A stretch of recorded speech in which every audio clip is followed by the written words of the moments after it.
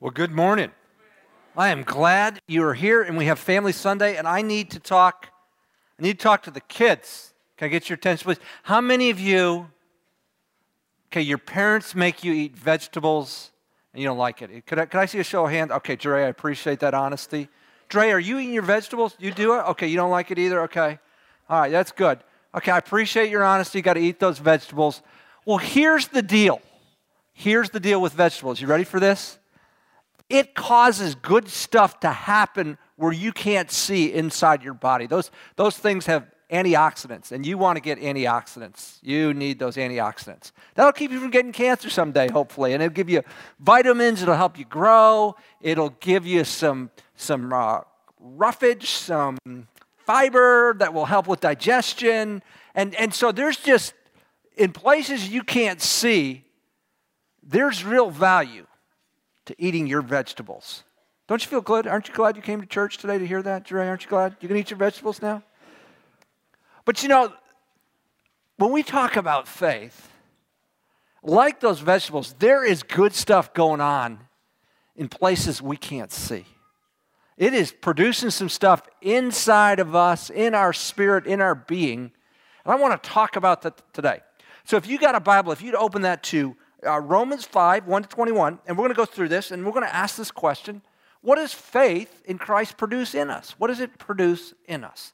Now, as Cody mentioned, we are working on a series that is based off this book by Mike Hendricks, and really laying down the gospel, the foundation of that. And then Cody also mentioned on the North Point Community Highlights that I'm going to be talking about a launch class that I'm going to start next Sunday evening. We're going to take kind of the last 8 lessons in this book, and that's really how to develop this relationship with God. I want to talk about that. What happens when we blow it? And we all do. As Christians, we all do. What has God given us? Who is the Holy Spirit? Where does He come into play? And these are the kind of things that how we continue to walk forward and grow in our relationship with Christ. We grow in our friendships, we grow in our marriage, we grow in our working relationships. Well, we can grow in a relationship with Christ, and I want to talk about that more. So, boy, if that's of interest to you, please sign up for the launch class. It'll be based on this book, and we'll start that next Sunday evening. Well, our passage opens this way. It says, therefore, having been justified by faith. And that justified, that's kind of a theological term. Let me explain this. Justified is just as if I had never sinned. That's an easy way to remember it. So though we are sinners, because we've been justified by Christ, we appear before God because we're in Him, and He looks at us just as if we'd never sinned. We've got a righteousness that we're cloaked in that doesn't come from us. We've done nothing to earn it. That's what one of the things faith in Christ does. Maybe the best way I can explain that is when I was a little boy, I played in this basketball team, be a rec league basketball team. And I made a friend, and the friend's dad was the coach, and they were a very well-to-do family. And they belonged to an exclusive club. And I remember I got invited as a guest one day. And man, this restaurant, everything was free, and they served me just, what is your need? What is it you want? They treated me like a super rich person. But I wasn't a super rich person, but I got the benefits of a super rich person because I was their guest. Okay, so we get the benefits of Jesus' sinlessness because we're in Him. We have faith in Him. We have been justified. God the Father looks at us just as if we'd never sinned. We're justified how? By faith. And because of that faith, we have peace with God. Peace is a lack of conflict, but it's more than that in this case. It's a harmonious well-being. Before Jesus, we were in conflict with God because we had rebelled against Him. He wanted to be our rightful ruler. We said no. There was a consequence to that. Jesus died on the cross, rose from the dead, and because of that, we are in relationship. We have peace with God. Faith is the mechanism. Faith triggers that. We have peace with God through our Lord Jesus Christ, through whom we also have obtained our introduction by faith into this grace in which we stand and we exalt in hope of the glory of God. At one time, at some time in the future, we're going to see the fullness of God's glory. He's coming back. For now, we have a down payment. We have a relationship with Him. We're going to experience that in full. Imagine, if you could, if you were a prisoner of war during World War II, an Allied prisoner held by the Germans. And you get word that the Allied offensive is moving forward. And they are closing in on Germany, and it's just a matter of time before the Third Reich is going to be crushed, and all the prisoners are going to be set free. How much would you be looking forward to the Allied invasion of Germany? How would it change your perspective to know that you won't be a prisoner forever because the Allied forces are moving forward? That's the kind of hope we have. Because God has set us free, and we have a guarantee that He is coming back, and we exalted that. We are people that hope. And as we talked about last week, hope in the New Testament is not like, I hope they win. Maybe they will, maybe they won't. No, hope is a done deal. And we exalt in this. Our faith then produces within us peace and hope. Our faith in Christ gives us peace and hope. Like those vegetables give us antioxidants and fiber and stuff we need for physical health, faith in Christ gives us what we need for spiritual health, peace and hope. Now we think, great, we got peace and hope. Everything will be fine. Everything will be great. That's not the case. Verse 3, and not only this, but we also exalt in our tribulations. So we're going to continue to have hard times, knowing that the tribulations bring about perseverance, and perseverance, proven character, and proven character, hope. And hope does not disappoint, because the love of God has been poured out within our hearts through the Holy Spirit who has been given to us. God, because He's in control and He's sovereign, sees our tribulations. He doesn't pull us out of them, but He works in them, and it starts a sequence. Perseverance leads to proven character. What would we give to be people of proven character? You know, I talk to a number of people in this church who own businesses, and it doesn't matter what the business is. And you know what they're lacking most? Employees who will show up. I'm hiring you to be here from 8 to 5. I can't got to count on you to be there at 8. I can't count on that, Andy. I can't find people to do it. And I can fire them, but then I've got to hire somebody else.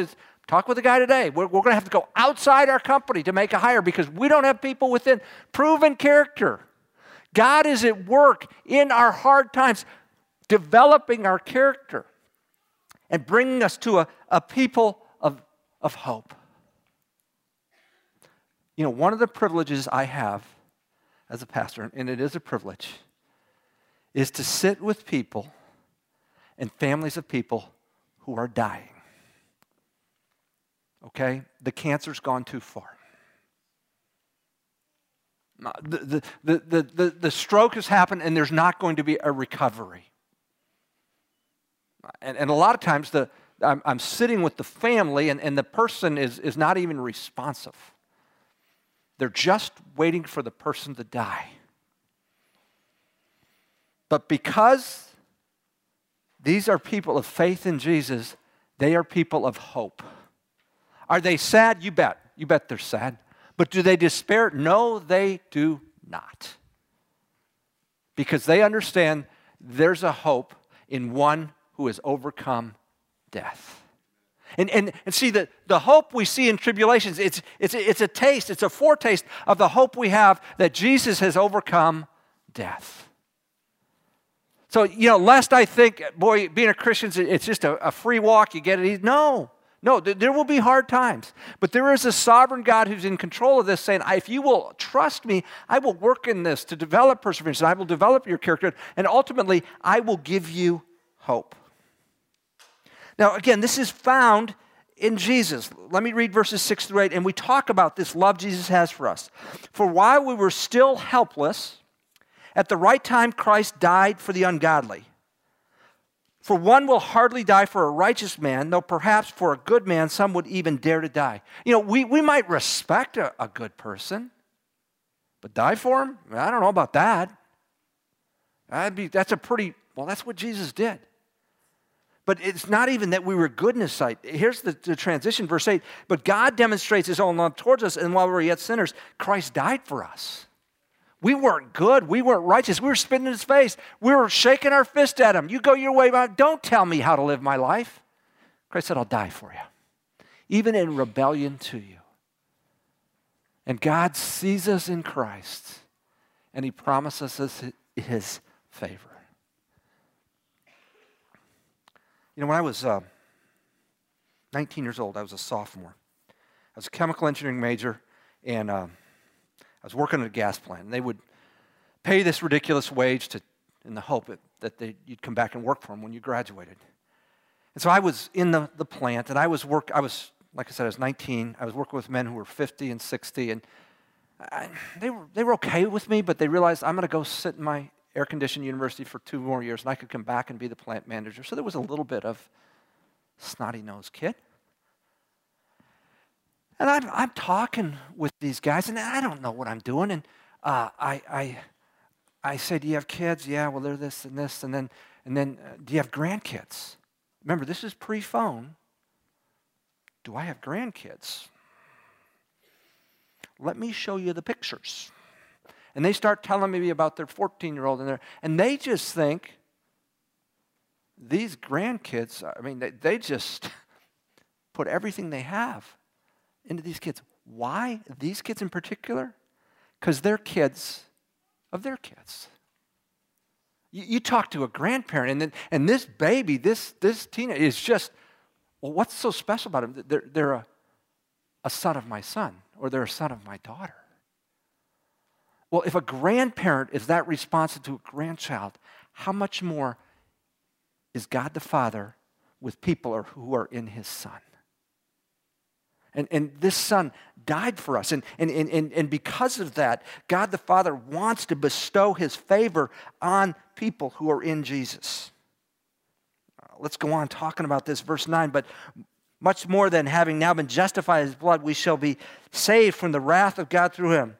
For if while we were yet enemies, we were reconciled to God through the death of his Son, much more having been reconciled, we shall be saved by his life. And not only this, but we also exalt in God through our Lord Jesus Christ, through whom we have now received the reconciliation. We have been reconciled to God through Jesus. So I was 6 years old. We moved from the Boston area to the Detroit area. We rented a house, and there was a little boy my age right across the fence. So I could hop the fence and go over there, and we'd play basketball, and we'd shoot hoops. We're about 6 weeks in, 8 weeks in, and my little brother, who's 3 years younger, so he's 4, yells something one day across the mom's, at the fence at the mom. It's an ugly word. And all of a sudden, it's like our family is persona non grata. So I see my little friend, my age, who I used to play basketball with, but I can't, because of what's gone on. I'm part of this family. I can't go across that fence. It was a 4-foot fence, but it might as well have been 50 feet high. Well, that spring, I don't know if we moved in February, if it's April or May or June, I don't remember. But my dad is out working, and their dad's in the backyard. And my dad reaches across the fence and says, hey, I'm John McFarland. And he goes, hey, I'm Lenny Bartashevitz. And they start talking. And he invites my dad over, and I go over with my dad, and all of a sudden, the fence comes down, if you will. And for the next 6 years, until we moved, I was probably over at his house 5 days a week. But it was a reconciliation that I didn't work. My dad worked that reconciliation, and I was the beneficiary of that. Do you understand? We have been separated. We're on the other side of the fence from God. And that fence might as well be 50 feet high. But Jesus has reached across the fence in dying on the cross and opened that up. So Paul wants to highlight what this Jesus has done for this, and he's going to do it starting in verse 12 with this contrast with Adam and Jesus. And here's what it says. Therefore, just as through one man sin entered into the world, and death through sin, so death spread to all men because all sinned. So what Paul's going to do is he said, sin came in through one person. And he's going to move to reconciliation also came in through one person. But before that, he's a little ADD. He gets on a tangent and talks about Adam and Moses, verses 13 and 14. For until the law, sin was in the world, but sin is not imputed when there is no law. Nevertheless, death reigned from Adam until Moses, even for those who had not sinned in the likeness of the offense of Adam, who is the type of who was to come. So the Jews said, well, we didn't really recognize sin until the law was given to Moses. Adam and Eve were created, and then there was a gap of time, and God goes into relationship, and he gives the law to Moses. Well, what about that? And Paul said, here's the deal. The law just exposed the reality. Sin, the rebellion was always there. The law just made it known. So, you're having symptoms. You go into see the doctor, and the doctor does a biopsy of the lump, and he said, it's cancer. It's not like you got cancer right then. The biopsy confirmed what has been going on for a while. You've had cancer. We've just diagnosed it. And that's what the law did. Paul said, the law didn't make us sin. It just exposed the reality. We're in rebellion to God. And that rebellion started through Adam, but it was solved in Jesus Christ. But, verse 15, the free gift is not like the transgression. For if by the transgression of one the many died, much more did the grace of God and the gift by the grace of one man, Jesus Christ, abound to many. So through one person, Adam, sin came in and condemned many. So by one person does reconciliation with God. Now there's a difference. Verse 16, the gift is not like that which came through the one who sinned. For on the one hand, the judgment arose from one transgression, resulting in the condemnation. But on the other hand, the free gift arose from many transactions, resulting in justification. So Paul's saying, look, Adam, one sin, and it spread to others. Jesus came, it had already spread, it was all over, and he had to die for these transactions, but the reconciliation came through one person. And so there's a bit of a difference there. But here's the conclusion. For if by the transgression of one death reigned through the one, much more those who receive the abundance of grace and of the gift of righteousness will reign in the life through the one, Jesus Christ. So in one sense we were condemned through Adam, in one sense we were received life through Jesus. Just a transition is there to say life that was ruined in Adam is reconciled in Jesus. Now, I hear a lot of people say, well, Andy, that's just not fair, that I got tagged with Adam's sin, and I just don't accept that, and I'm not going to deal with it. And so let me give you a little bit of my family medical history. Both of my grandpas died by a stroke. At 70 years old, my dad had a serious, debilitating stroke. So when I go into the doctor's office, what do you think they're looking at? Possible symptoms for what? For stroke. If I just get mad, I just think that's not fair. That's stupid. That's not fair that I draw to that. I'm just not going to accept that. I'm going to reject that. I'm an idiot if I do that. I ought to be put on notice. I have got a health history. As with some medical professionals, we're working to see if we can reduce risk so I don't have a stroke. That seems like a good idea, don't you think? Hey, you and I have drawn to a spiritual history. We have taken on Adam's sin. We're in rebellion to God. Wouldn't it be good to see if we could do something about it rather than deny the reality? It's true. And we can gripe and we can cry about it and we can talk, well, how did it happen? But it isn't going to do me any good. What happened with my parents? What happened with my grandparents? That's a futile conversation. So it is with sin. The reality is you've drawn to it and so have I. By nature, we rebel against God. The good news is there's a solution for this. The one, Jesus Christ.